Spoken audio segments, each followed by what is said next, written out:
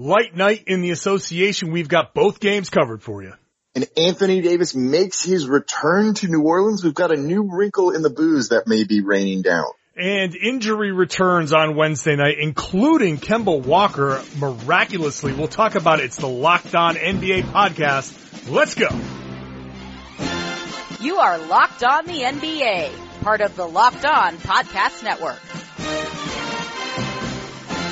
Wednesday hump day, and we're here to get you through it.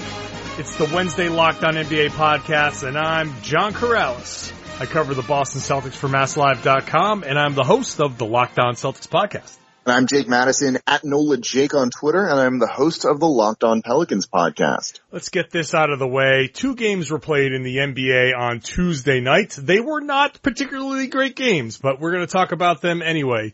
First, the Los Angeles Clippers demolish the Dallas Mavericks 114-99. That's a little bit of a closer score than it felt like. It felt like the Clippers were in complete control of this game the entire way.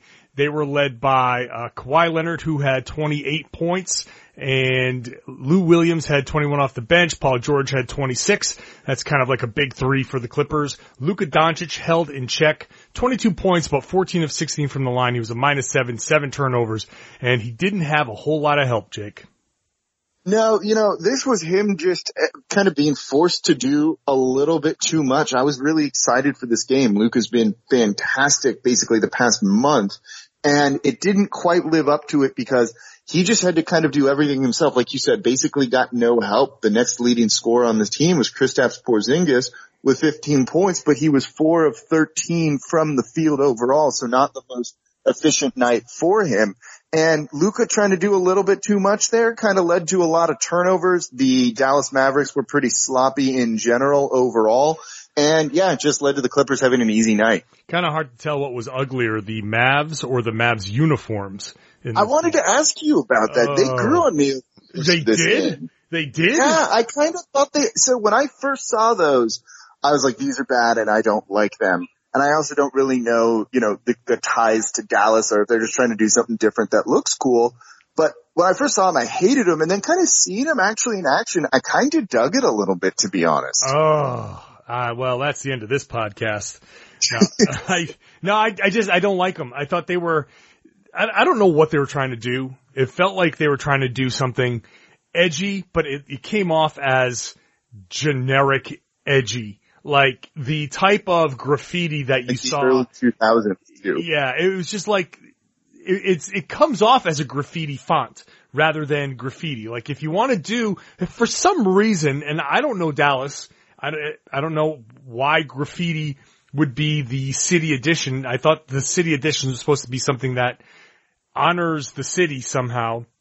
Like the Celtics, city edition jerseys are ugly as all sin, but at least they tried to do some sort of Irish thing, I guess. I'm kind of sick of the whole Irish theme, but whatever, at least I get it. But with Dallas, I just don't understand the point. And again, it just looked like someone typed in like graffiti font and that's what came up. There was it looked cartoonish more than anything. So anyway. Maybe Luka ever leaves, Mark Cuban will write a letter to his fan base, to the season ticket holders with that font. I like that. That's a deep cut. I like that. Yeah, there you go.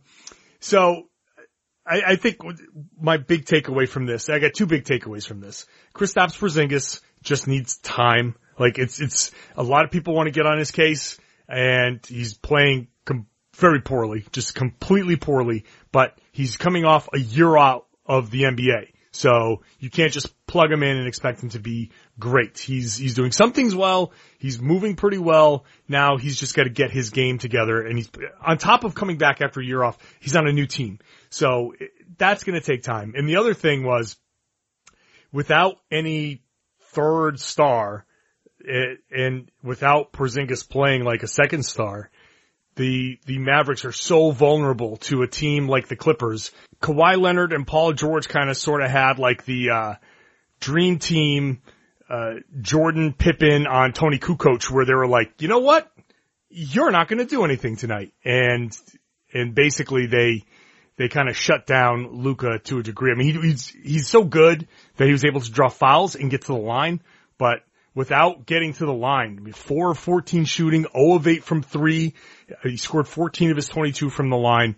The 7 turnovers were really bad. And so Luka's still obviously a very special player, but when he's going up against a defensive team like the Clippers who are focused on him and determined to not let him beat them, he's got no chance. Yeah, you can't rely on Tim Hardaway Jr. a little bit too much to almost be the third guy, and he's been struggling pretty much all season long. And you also just can't turn the ball over against this Clippers team. They are brutal in transition guys that they have and can just get out and run. So you need to be crisp and sharp against them. And the Mavs with 20 turnovers on the night, I think it was. Yeah, 20. Yeah. Just didn't have it. And they needed a superstar game from Luka. He's capable of doing that, and he will drag this team pretty far. But you can kind of see the upper level of the ceiling that they have this year in a game like this. So they lose. Shout out, by the way, to JJ Barea, who woke up and was effective for a short stretch. You know, no pun intended. Sorry, JJ. Really, that was no pun intended. But moving on, Denver Nuggets, 117-104 winners over the Washington Wizards. Just like the Clippers game, it was close. The Clippers went on a huge run in the second quarter to break their game open. The Nuggets went on a huge run in the second quarter to break their game open. They outscored the Wizards 39-24, and really the player of the game in this one was Jeremy Grant. Oh yeah, he was awesome off the bench. And at times this Nuggets team shows you that they're pretty deep. He had 20 off the bench. Monty Morris had 10. You had Mason Plumlee giving you 15. That's enough to really swing games in your favor. And Nikola Jokic had kind of a very unusual line for him. 8 points, but 20 rebounds on the night and 5 assists. Usually see more scoring from him, but he didn't need it with everyone else kind of going out and hitting shots, and he could just facilitate and just kind of clean up the boards for this team. Yeah, it felt like early on they were kind of going through the motions thinking they might just kind of easily cruise past a bad team, and they couldn't, but they went on a 25-11 run to go into the half up 64-47. Like I said before, Grant had 20 points on 7 of 13 shooting. He's a reason why this team is playing well defensively. This was a season high point wise for Grant. It was a really nice pickup for them.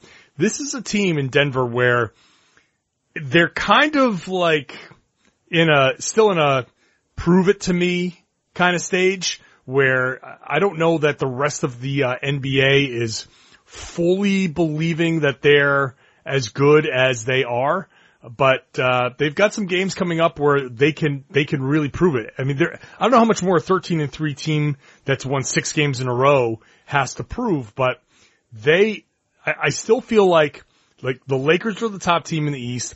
People sit there and think, well, the Clippers are because of the load management and they haven't had Paul George for the whole time. The Clippers are better than the Nuggets, and people are just kind of waiting for Houston and Utah to kind of step up and that the Nuggets might slip a little bit, but they're out there doing their work and playing good defense and getting out in transition, and they did it again tonight.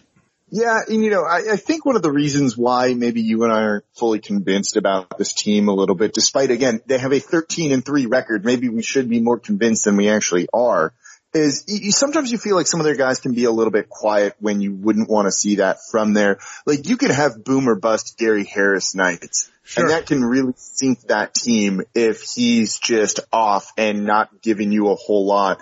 And they kind of, skated around it in a game like this one. He was 4 of 11 from the field, just 1 of 6 from 3 for 11 total points, but they were so good everywhere else that it kind of overcame all of that. But man, sometimes they have their guys that just don't show up at all, and that concerns me. So I maybe wonder long term about their consistency. But if you have a 13-3 record, you're still pretty consistent. So maybe it's time to start coming around on this Denver Nuggets squad. Yeah, I mean, if you say they can't find their consistency, what happens when they do, really? But you're right. That's a very good point. I still get frustrated by Jokic. And I kind of have to get over it because he's so good. But like when he wants to be. And the thing that drives me absolutely insane is when he turns the ball over and he just takes a foul to stop a break. Like, he shouldn't be giving up fouls like that. And then even worse is when he gets fouled or feels like he got fouled and he gets a frustration foul just so we can yell at the refs. Yep. That's frustrating. Jokic is maybe the best big man passer we've seen ever, in the NBA. And maybe that's because Arvydas Sabonis didn't play here in his prime, but regardless, he's still just magical. The things that he can do, the pass that he hit Jeremy Grant with, the no-look pass to Jeremy Grant underneath for the dunk was just, chef's kiss, mwah, perfect. Like, that type of play, it's unreal that he can do that stuff. And in his offense, if he just committed himself in certain ways to do that on a regular basis, he just gets so frustrated sometimes. And sure, you can even say that just for a good reason, but it's, if I were sitting there as a Denver Nuggets fan, I'd be frustrated by that because he can be so much better than he even is, and he's an MVP candidate as it is. So. Yeah, maybe that speaks to that consistency thing a little bit more. And like you say, if they ever get that going and become super consistent, you're looking at maybe the 2 seed in the Western Conference this year. Sure. Easily they have a great chance at that.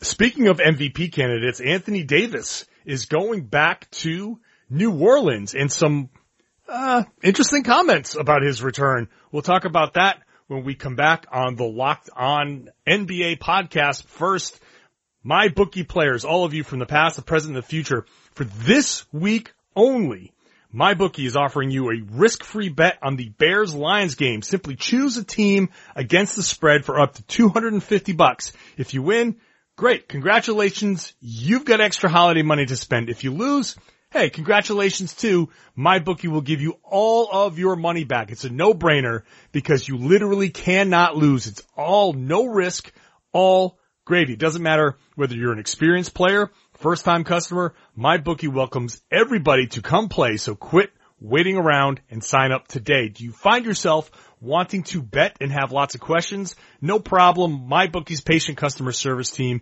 can walk you through the entire process, and the best part is if you join now, you still have one last shot to take advantage of this incredible sign-up offer. Log in to mybookie.ag and make your first deposit with the promo code LOCKEDONNBA, and MyBookie will match your deposit dollar for dollar to jumpstart your bankroll. And that's on top of the risk-free bet. Okay? You got this? You guarantee a deposit match and a risk-free bet for this week only. So if you're a true football fan and you do not want to let this opportunity pass you by, you can't lose. So make sure you do your part to support your team this season. Hop on the gravy train and get in on the action with MyBookie. You play, you win, you get paid.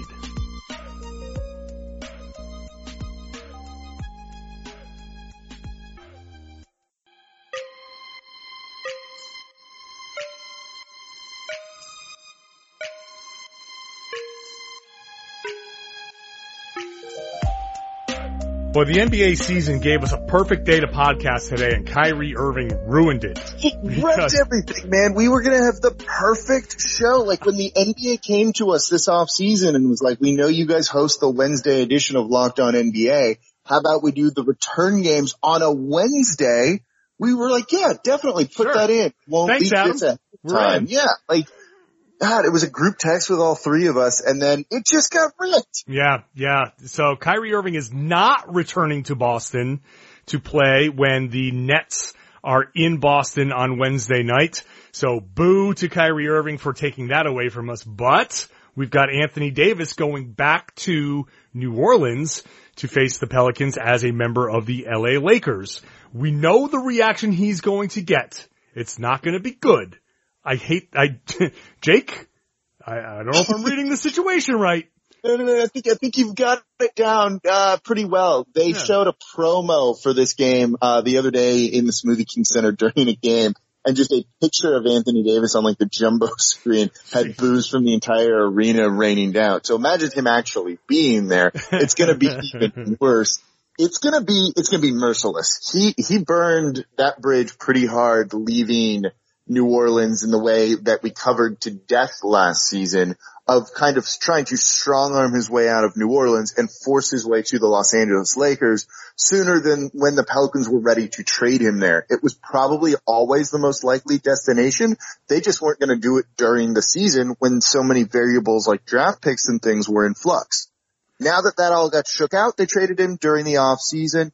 Pretty simple. But because of the "That's All Folks" shirt that he wore to the final home game, he had a list but didn't have a list of teams he wanted to be traded to, and like just couldn't handle kind of the negative reaction from trying to strong arm his way out, has led fans having a very bad taste. They are chomping at the bit for this game to mercilessly boo him and probably swear at him as well. So along these lines, like, I don't think anybody in their right mind expected them to, the fans to not boo Anthony Davis. Like, I don't think anybody, if you followed the entire saga along, first of all, fans don't like it when their star player demands a trade. They don't like that when he leaves.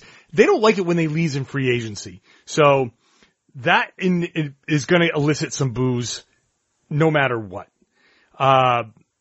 They don't like the way it happened because he came out and demanded the trade, and there were a lot of demands around that demand, and going to the Lakers, a rival in the West, not great. So I understood everything that was going to happen on Wednesday night. But then Ramona Shelburne comes in. Do you have the quote? Yeah, I have it here. So again, everyone was upset with the way he forced his way out. Had he just said, "I'd like to be traded," and left it at that, I don't think you would see the same type of reaction that you're going to see on Wednesday. If he had approached it like, let's say, Paul George, who during the offseason, not with a year and a half left on his deal, said, "I'd like to go somewhere else, figure it out," and was just kind of quiet about it and did it, and there were no leaks regarding it. That trade kind of surprised us all. That was not the case with what happened here in New Orleans with Anthony Davis. But Ramona Shelburne on Mason in Ireland, which I think is an ESPN radio station out there in Los Angeles, said, and here's the quote, and it goes, quote, "Part of the reason why New Orleans didn't want to trade him for so long is because they couldn't get fair value for him. But I think the idea that a black agent was telling, not asking, telling the team you should trade him and he wasn't going to stay did not go over well in New Orleans, especially with, I don't want to say that fan base, but like, you're down in the South, man. This was very charged." And I think that when things got ugly emotionally like that, it's not just about what's going on the court. It's not just about the moves being made, end quote. That's a take. It's tough to talk. It's a take. It's tough to talk about these things. This is a almost dangerous sweeping generalization of a fan base. Just saying that it's the South, so a black agent and a black player wanting out is going to make people mad because the South is racist.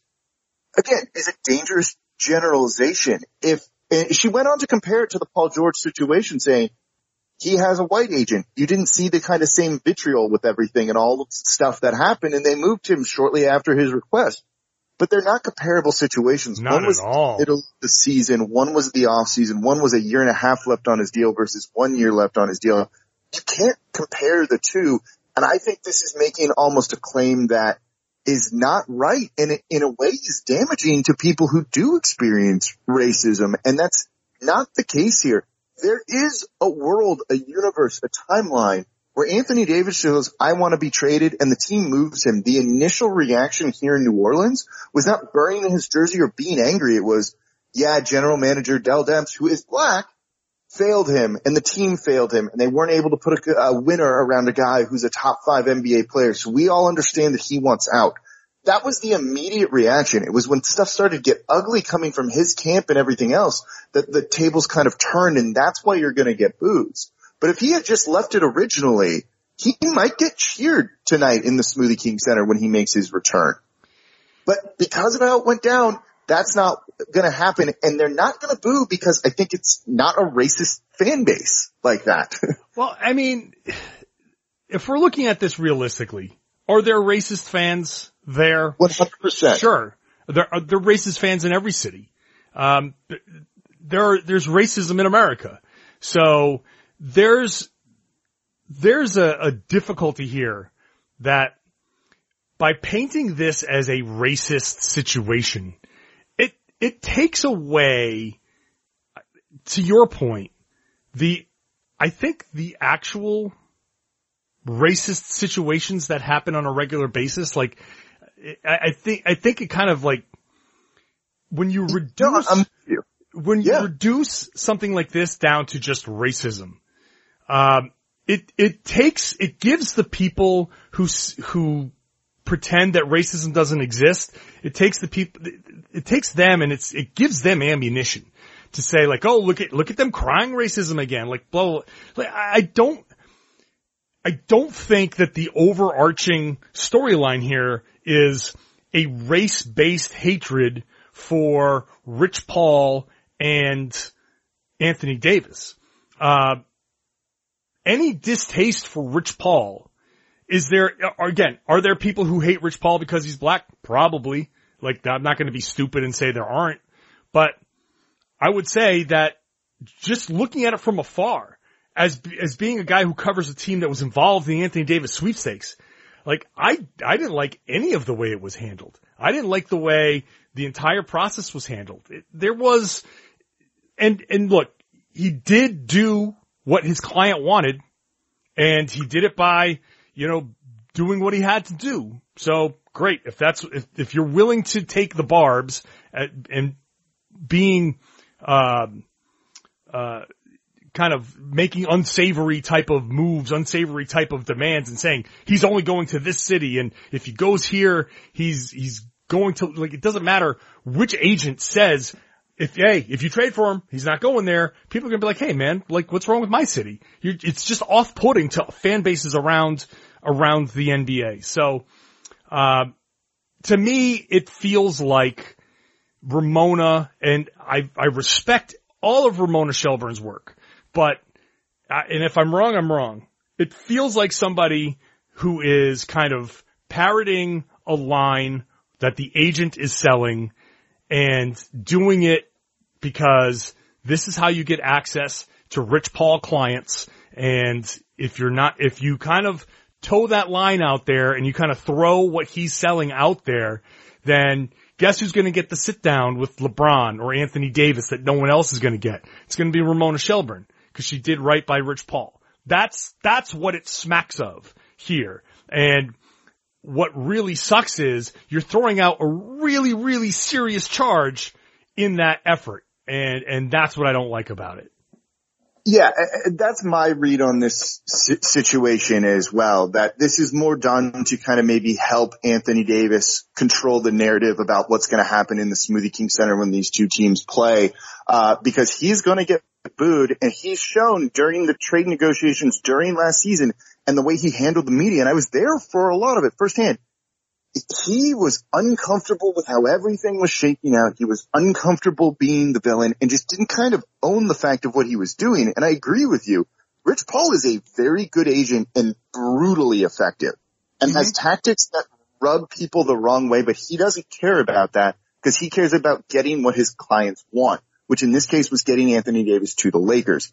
It works. You might get people to hate you for it, but I don't know if they hate him in a racist sense because he's black. I think it's the tactics that he uses, that he's kind of coming in and disrupting the way things have kind of always gone, and maybe people are more uncomfortable with that.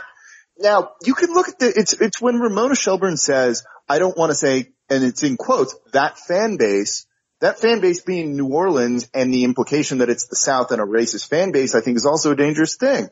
Chris Paul forced his way out of New Orleans. He was cheered when he returned. The city has been through that before, and there's never been any incidents in terms of racism with this fan base in the NBA and with players. So just these accusations kind of strike me very wrong, very dangerous, and just a way to control the narrative with Anthony Davis. And I don't know, being the New Orleans guy, I'm a little bit more biased in all of this. and homerish, maybe bias isn't the right word, homerish with all of this, but I don't like any of this. She doubled and tripled down on it when I listened to the thing. You can't really walk this back, and there's just no basis for it whatsoever. So we'll leave it at that. I think we've said what we've got to say. We're going to take a break, come back. Returns to the NBA from injury, Chris Middleton and Kemba Walker of all people. We'll talk about that when we come back in the Locked On NBA podcast.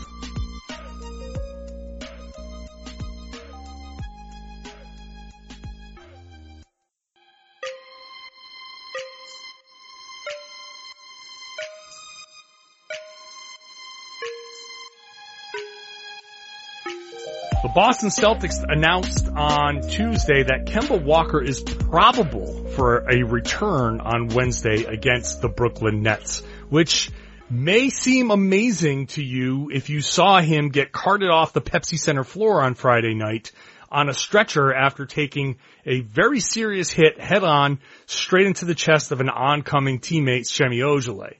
I was there. I saw it. I saw him get carted off. It was a scary scene, but the doctors say that he's lucky, that there's no structural damage, there was no concussion.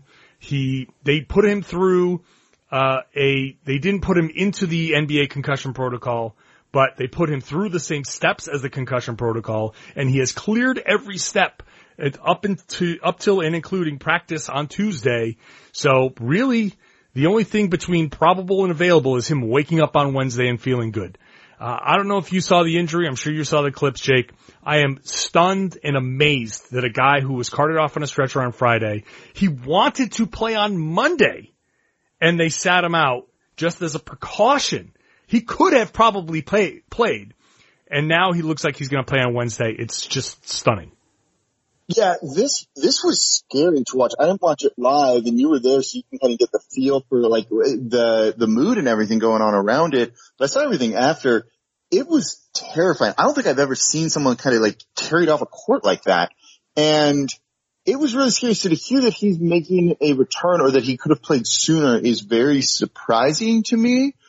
But I think we've kind of seen they take health in the NBA very seriously, and he wouldn't be out there playing unless he was fully ready to go and they weren't worried about him whatsoever. But it's shocking to see him back. It's going to be just stunning to see him back on the court. Yeah, I mean, look, I saw him get carted off. It happened in the second quarter, and then I went into the back at halftime, and I see Brad Stevens kind of trying to run around and get to the ambulance to see how Kemba was doing.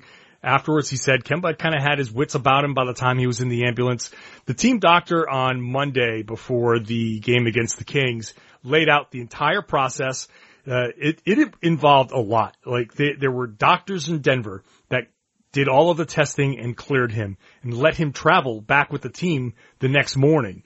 There was the team doctor in Boston, a separate spine surgeon that they came to, and then another spine surgeon that separately, independently reviewed all of the results and confirmed those results. And then, like I said, the concussion protocol testing, even though he didn't have to officially enter the concussion protocol, they did all of that stuff just out of an abundance of caution.